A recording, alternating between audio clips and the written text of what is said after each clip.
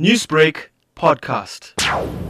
What is very important is that safety and health and safety of everybody, including workers, is an absolute must in terms of this government regulation. Employees are particularly expected to be protected by given PPEs, masks, and the shields, and obviously hand sanitizers.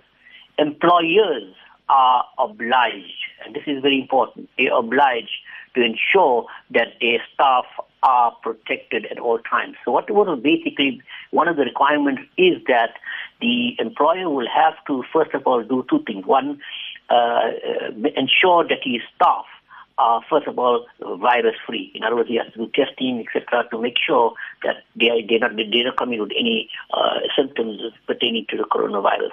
And secondly, he has to train them, educate them about the protocol involved regarding safety and health standards.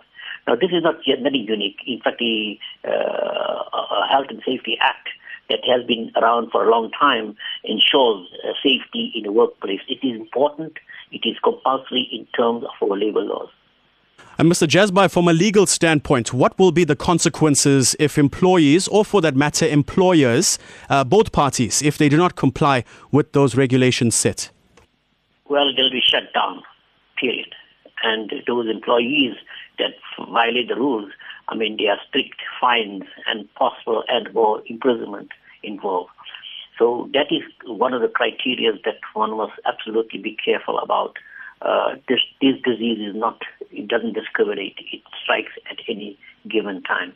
I must quickly tell you, Matthew, before the employer opens his businesses, he has to sanitize his environment. He has to make sure something called deep cleaning takes place.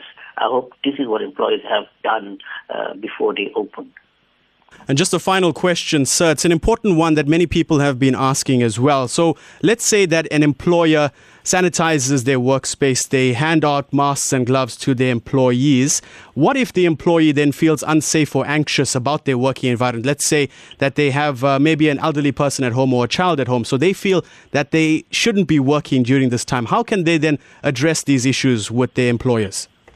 Well, they are entitled to certain leaves. If they feel threatened, first of all, there's got to be a valid reason for them. For example, the example they've given can possibly, depending on the work environment, by the way, Matthew, if you work in a public environment where the possibility of contamination, etc., is very real, then, of course, obviously, you have the labor laws and you have the Basic Condition Employment Act allows you certain leaves that you take off your annual leave, etc.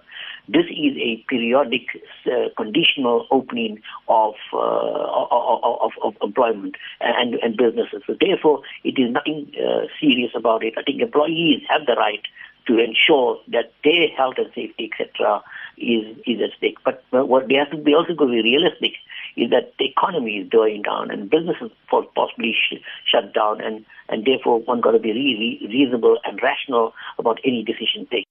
Newsbreak, Lotus FM, powered by SABC News.